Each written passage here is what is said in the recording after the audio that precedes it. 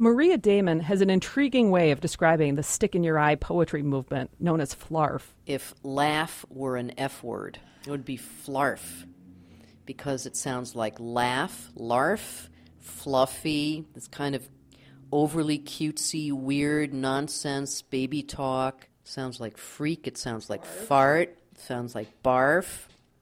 It just collapses everything that's both endearingly sort of cuddly and funny and ridiculous, and adolescent scatological humor at its most unabashed. Damon is a professor of English literature at the University of Minnesota. On this summer night, she's sitting across the table from the poet Elizabeth Workman. For me, Flarf opens up so many possibilities in poetry and with language too. So for me, it's awesome bad.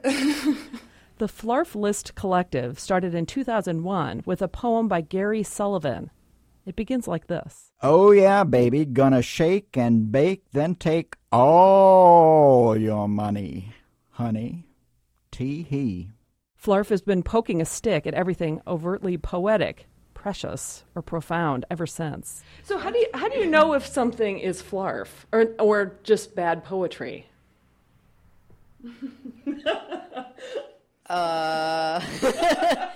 Well, it depends on who wrote it.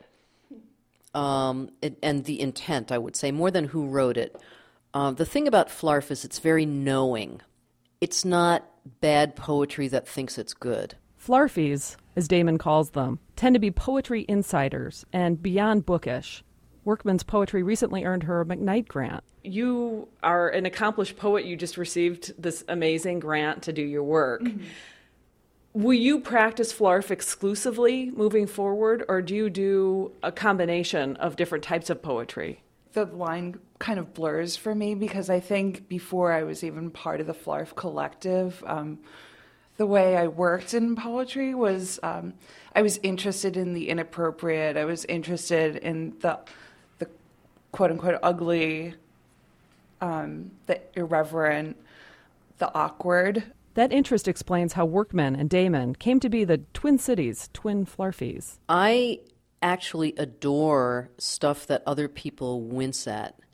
That's one reason I cherish Flarf so much, because here are some very highly accomplished poets who embrace whatever is considered to be just the bottom feeding in the poetry world. They embrace it wholeheartedly and with a kind of zest and affection that I feel very sincerely about this poetry. And so it was like I found my people. Flarf poetry spreads via the internet and at readings held at places like the Walker Art Center. Flarf has even landed on the front page of the Wall Street Journal. Yet there are only about 30 Flarfies in the country. It was a huge honor to be invited to be a part of the group because really the most interesting living poets right now are part of this collective. Much of Flarf's inspiration draws from blogs and web searches. Today, what Roget's thesaurus is to beginning poets, Google is to Flarf. Google sculpting is the phrase used to describe the process by which a lot of Flarf poems are created. It's not the only mechanism for creating Flarf poems, but it is a dominant one. So, for example, entering the words reverence plus dwarf plus queefing results in a poem that I recently wrote about being pregnant. That particular poem might curdle the public airwaves. Still, I would love to hear an original Elizabeth Workman. Yes. Can you read my favorite one by you? Yeah, I'll read the Ars Poetica. So I think this is going to begin the collection. Visualize a forest, coppery violet, pulsating. Inside the forest is a looking egg. Peering into a little porthole at the end of the egg is a zealot. Inside the zealot is an antichrist. Inside the antichrist, poetry. It's so unbelievable, that last line, poetry. It's like, okay, I don't have to write another word for the rest of my life because you just said it all. To hear more Flarf poems, search for FLARF at youtube.com. For KFAI, I'm Diane Richard.